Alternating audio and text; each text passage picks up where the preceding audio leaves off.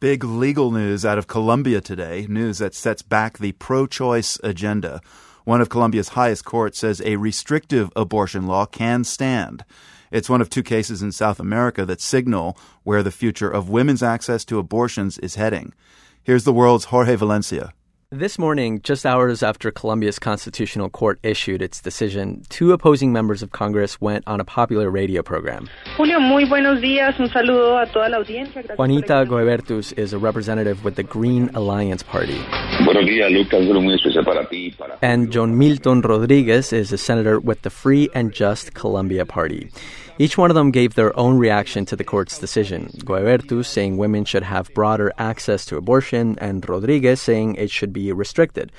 Ultimately, the court is allowing the procedure only when medically necessary. The conversation was civil for the most part, but then... No. Una cosa es despenalizar tres causales. Una cosa es despenalizar tres causales. They argued over whether the court says abortion is a right for women in Colombia. Perdóname, déjame, yo te explico. When you talk about abortion, it becomes very heated, very fast. Dr. Maria Vivas is a physician who directs Fundación Oriéntame in Bogotá. Her organization provides reproductive health services, including abortions. If you pay attention to the arguments to totally decriminalize abortion, they're robust, public health-based arguments. These arguments focus on the fact that illegal abortions can be fatal. Some 400,000 abortions are performed in Colombia every year, according to the U.S.-based Guttmacher Institute. And it's estimated that only a fraction of them are done legally. Only a handful of countries in Latin America have legislation allowing abortions. So advocates across the continent have had their eyes set on Colombia and also Argentina.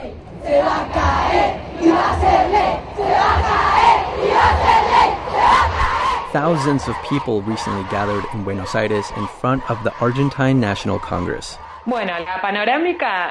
Thousands of women held up green bandanas, a symbol of the struggle for women's rights, says Victoria Freire. She runs an organization that advocates for women's rights in Buenos Aires. This week, Argentina's new president, Alberto Fernández, says he will send a bill to Congress to legalize abortion. Y es factible no solo por la voluntad del poder político, en este caso del poder ejecutivo nacional, Freire says the pending legislation is the result of a long-standing feminist movement that is now receiving more support from politicians. She says this movement is international. It's like Me Too in the United States, Freire says, or like protests against feminicide in Mexico. She says that for her, feminism is transforming life across the continent. For The World, I'm Jorge Valencia. U.S. anti-abortion groups are trying to influence Colombia's abortion debate. We have that story at theworld.org.